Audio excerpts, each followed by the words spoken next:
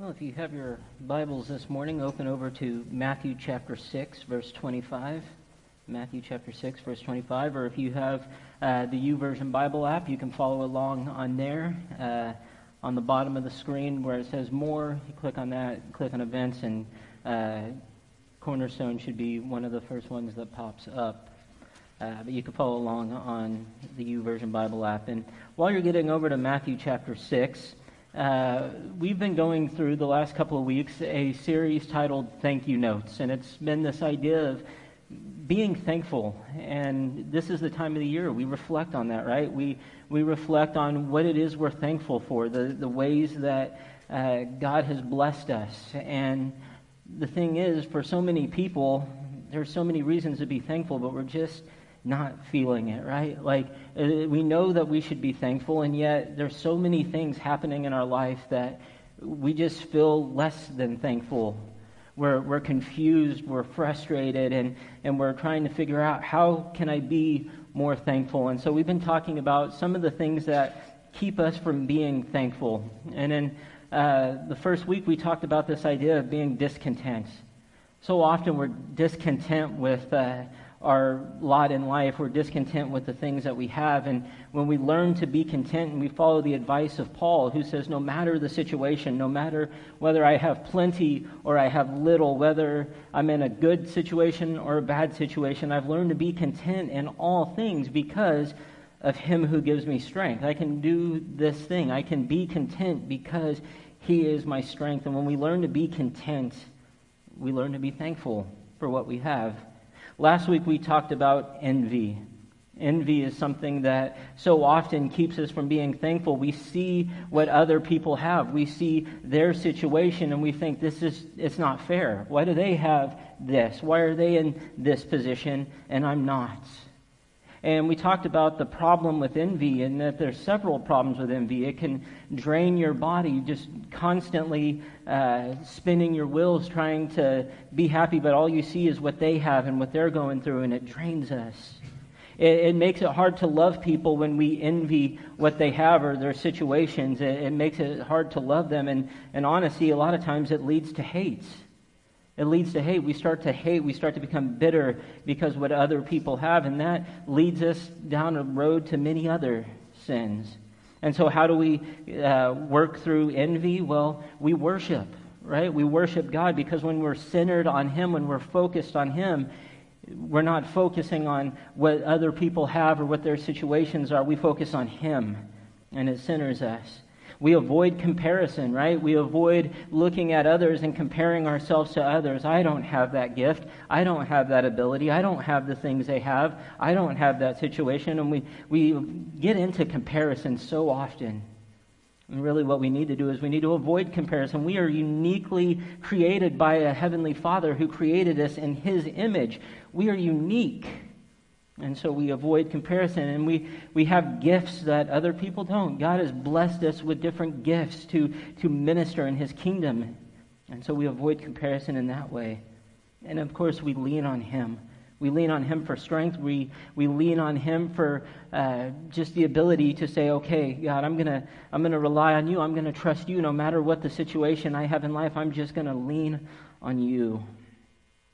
And so we talked about being thankful over being envious. And so this morning we come to a third thing that keeps us from being thankful. And I've got to be honest, this one's difficult for me.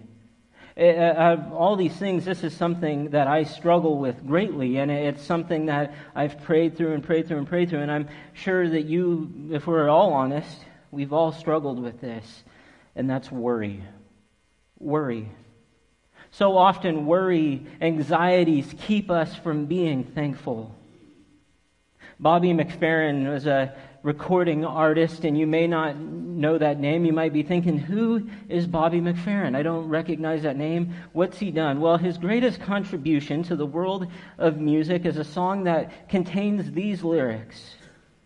Here's a little song I wrote you. Might want to sing it note for note. Don't worry, be happy.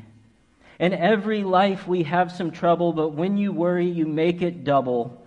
Don't worry, be happy. Don't worry, be happy now. It seems so simple, doesn't it? Just be happy.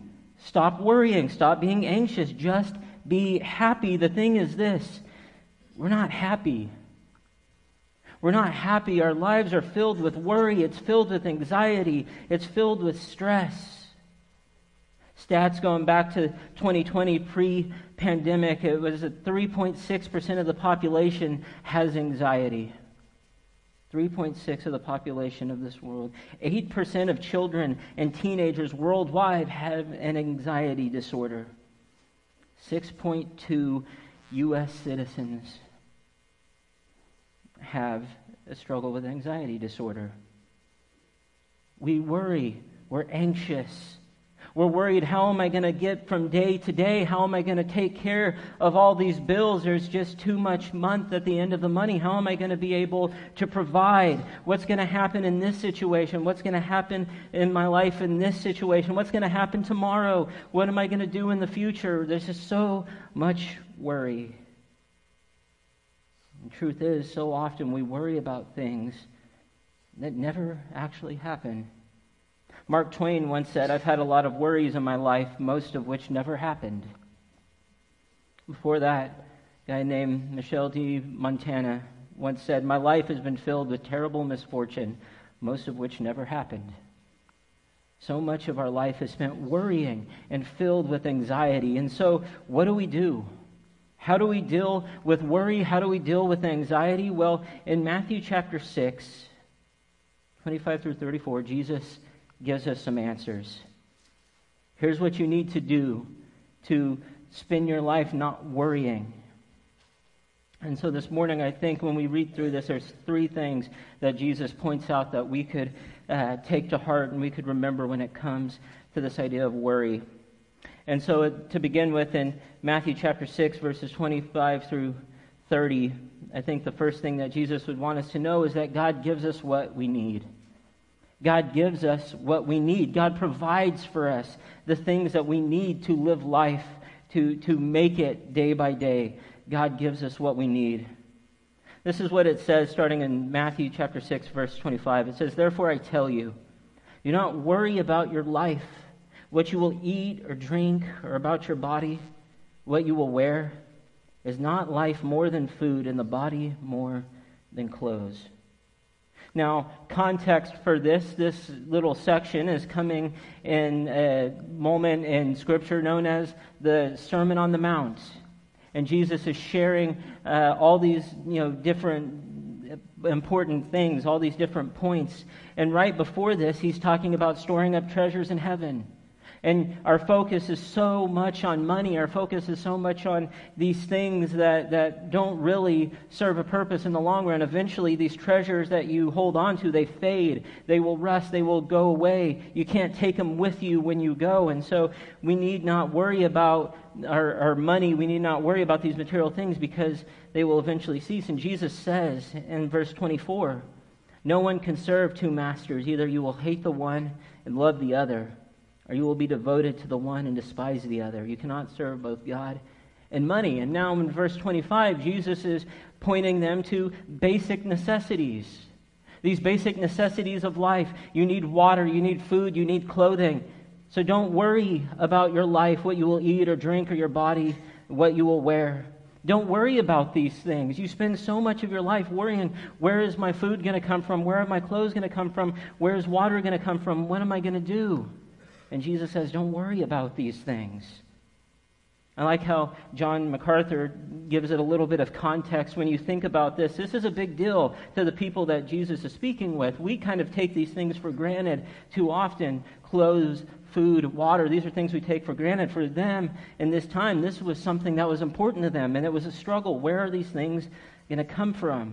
And MacArthur points this out. He says, food, you had to raise it. You had to cultivate it and farm it, or trek to the marketplace and hope that what you needed was available there. Water was a great concern in that semi-arid part of the world.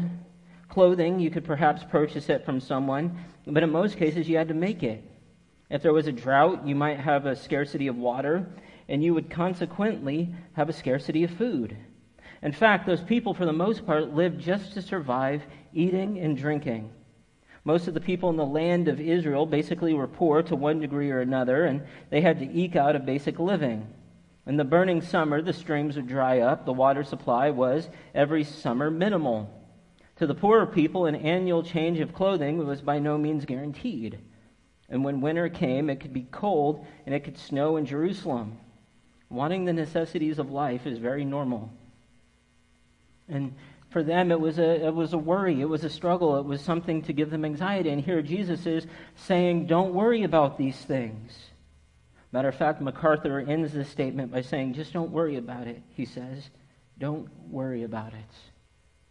And so Jesus tells him, hey, don't worry about this. And so he has to give an example. Here's what I mean by this. Here's why you shouldn't worry.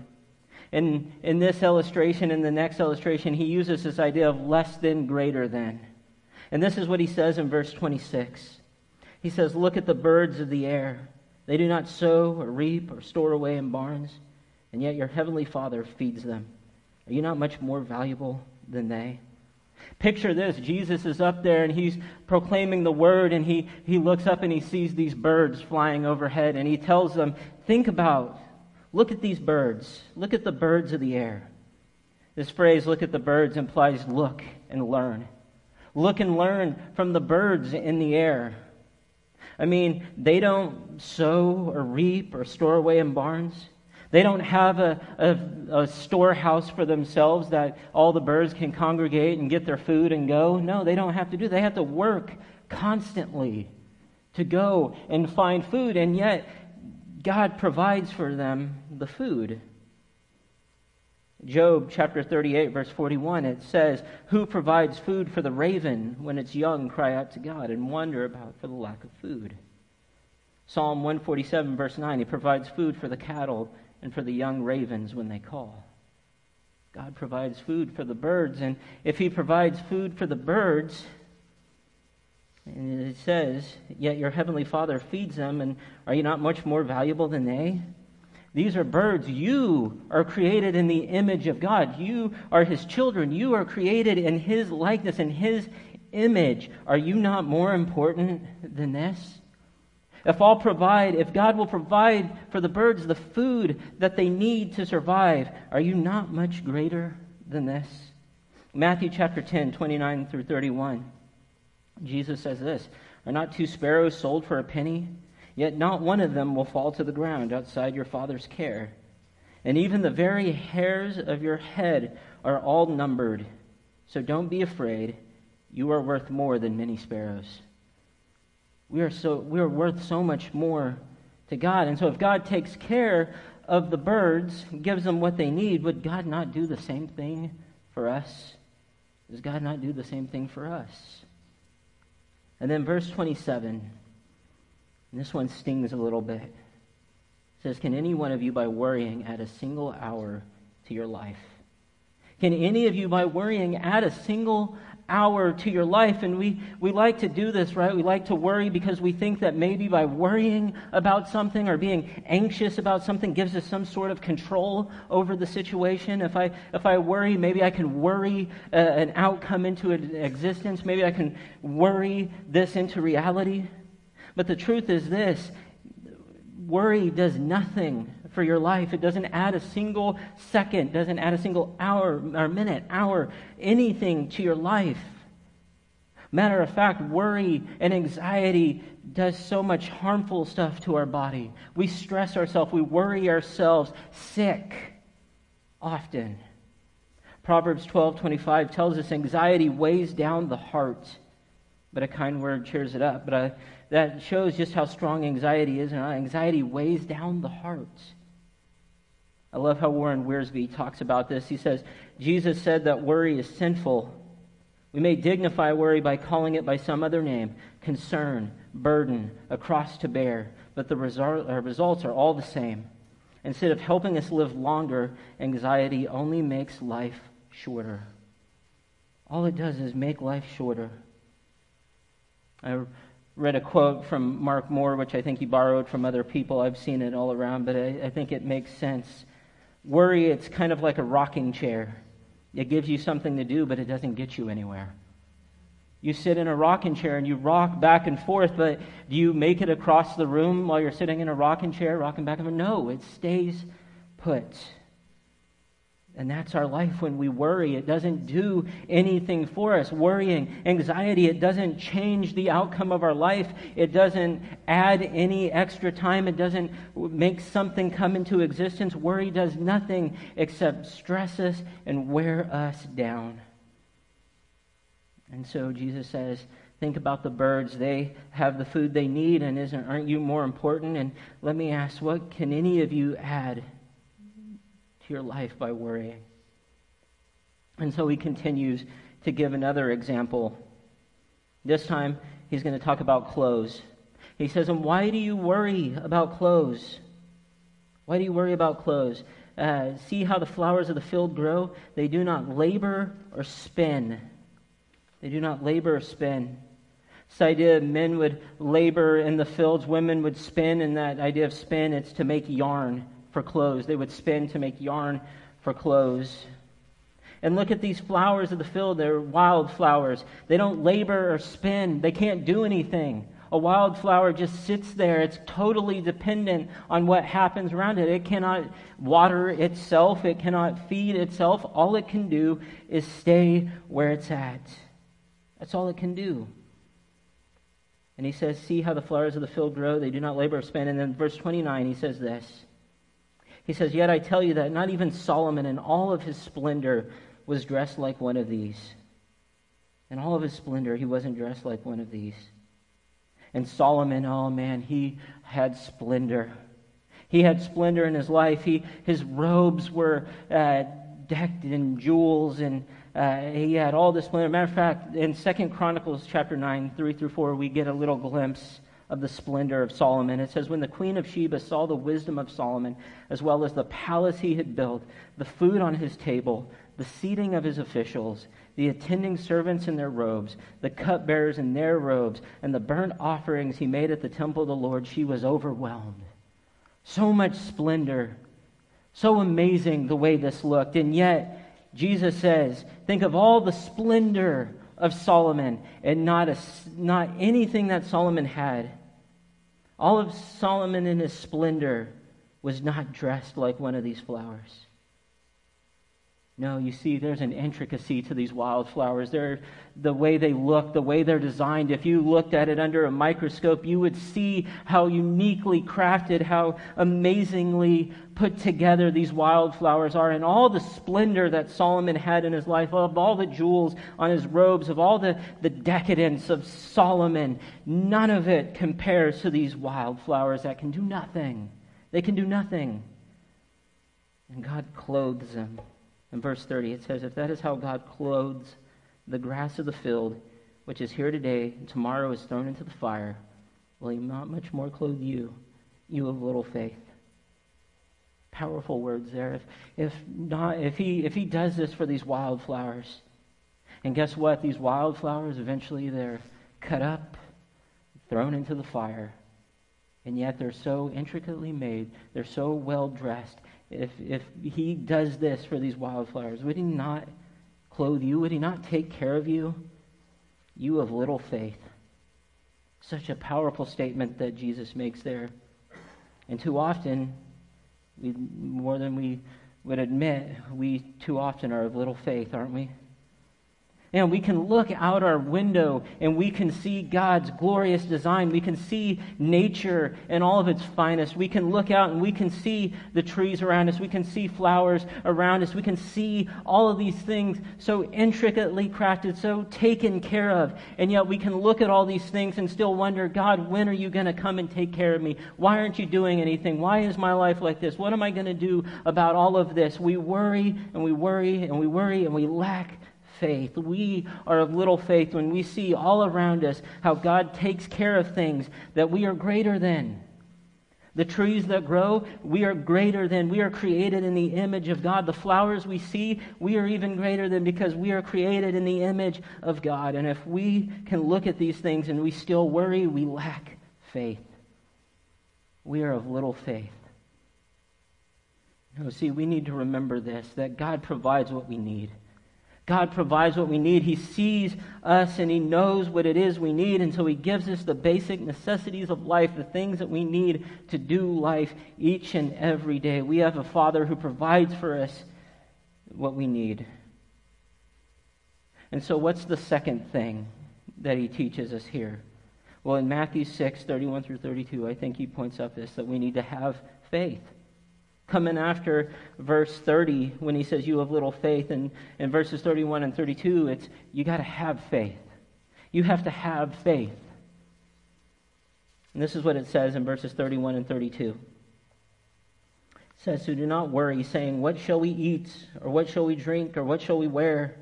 For the pagans run after all these things, and your heavenly Father knows that you need them.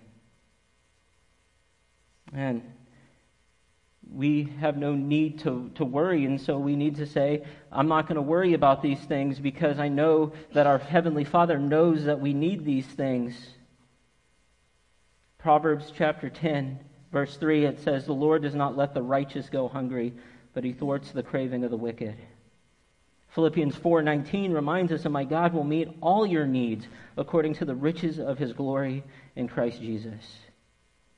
We don't have to worry about these things because our Father knows we need them. And so He compares it to the pagans, for those who run after all these things.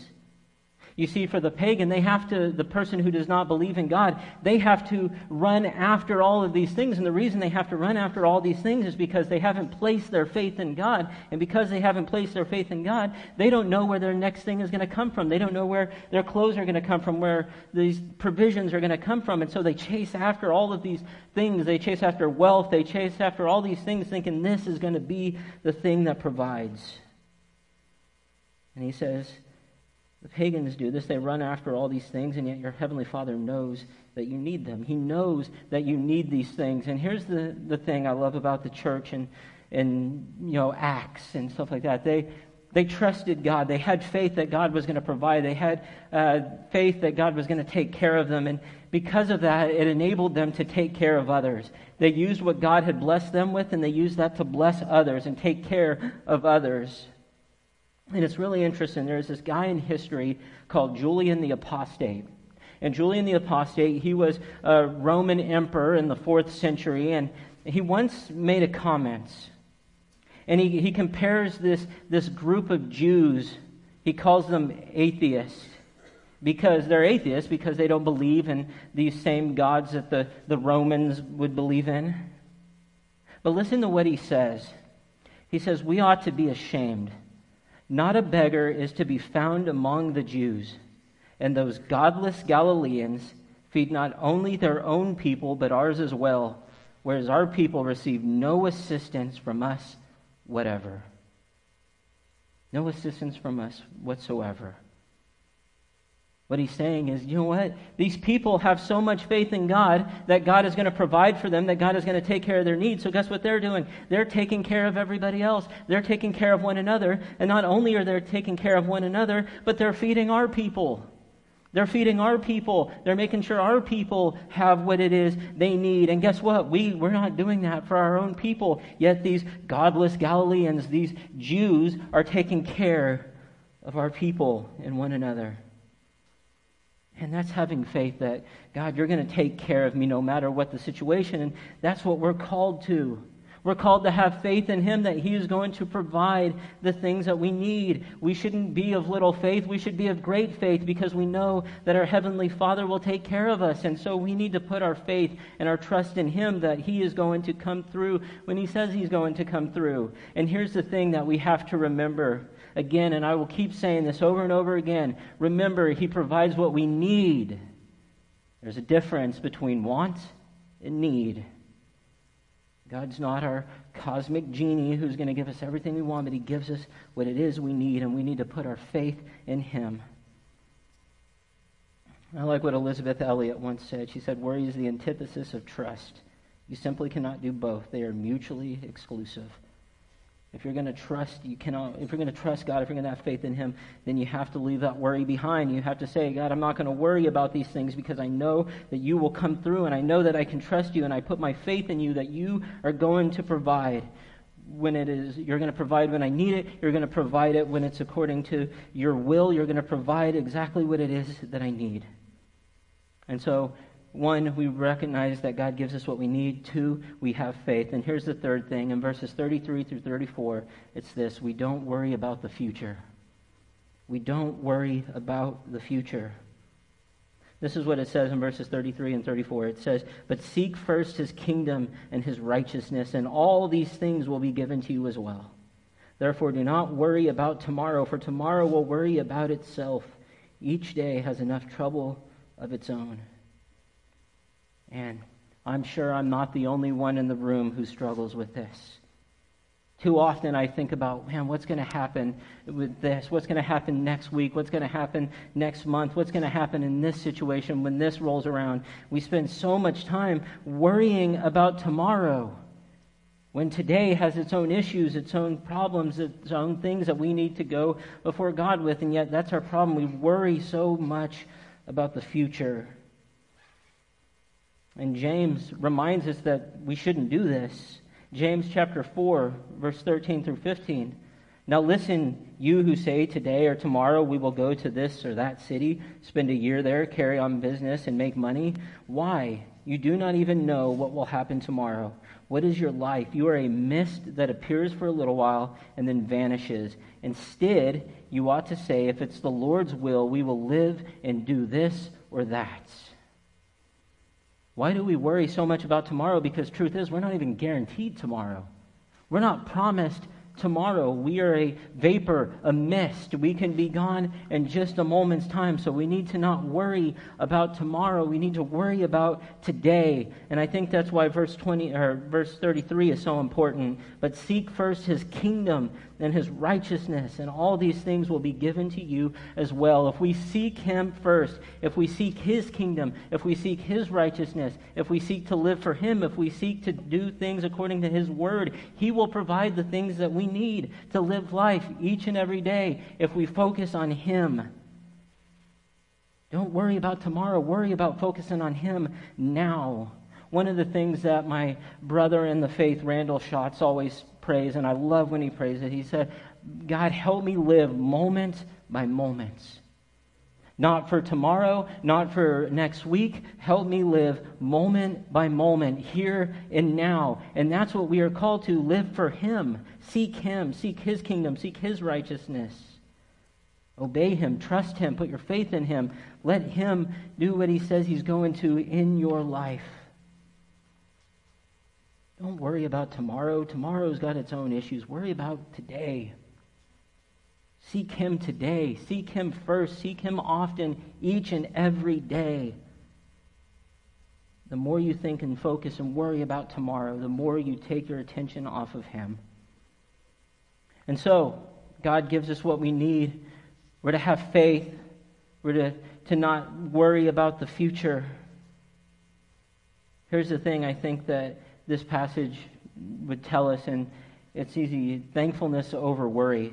That's what we should choose, thankfulness over worry. We should choose being thankful for what God has blessed us with, rather than worry about when is this blessing going to come, when is this going to happen, when is this part of my life going to change, when is it, what if this happens, what if this happens.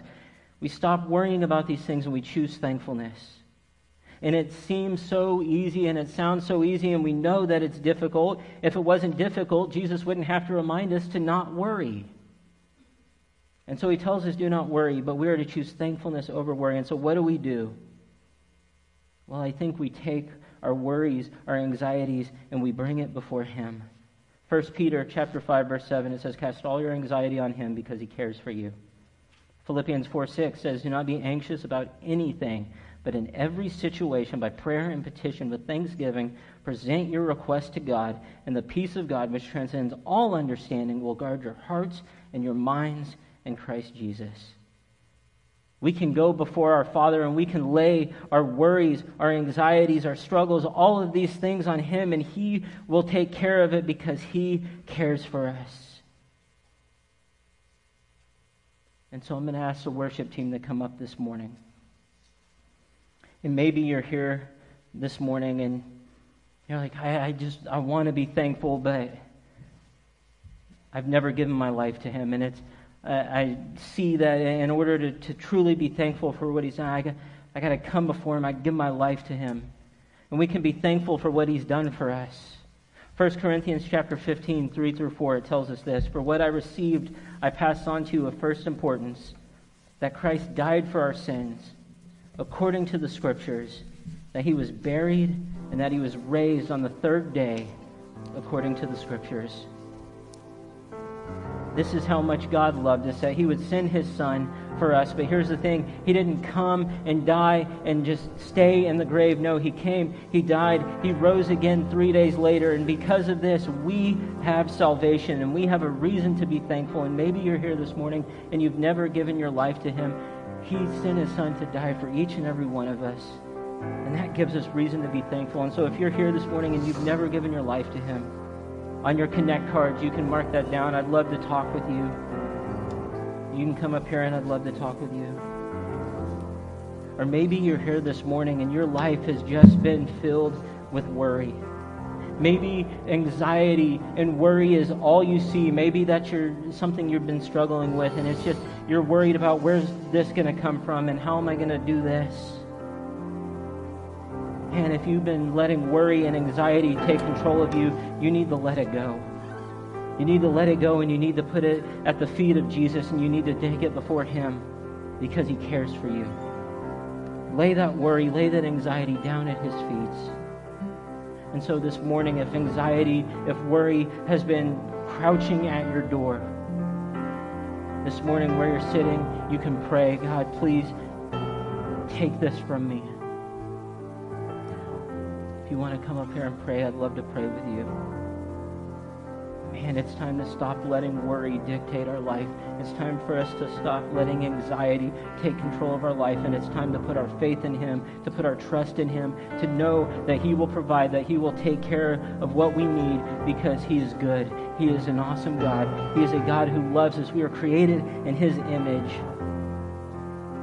And so this morning, if you need to lay that at His feet, please do so. And it's time to choose thankfulness. We have so many reasons this season to be thankful. And so when you go this week and you celebrate Thanksgiving, think about what God has done for you. Think about how you can be content whatever the situation you're in. Think about you don't have to let envy dictate in your life. You don't have to let worry and anxiety dictate in your life. You can choose to be thankful. And so this morning, if you have a decision to make, if you have a prayer thing that you need to lay at His feet, please do so as we stand and we sing.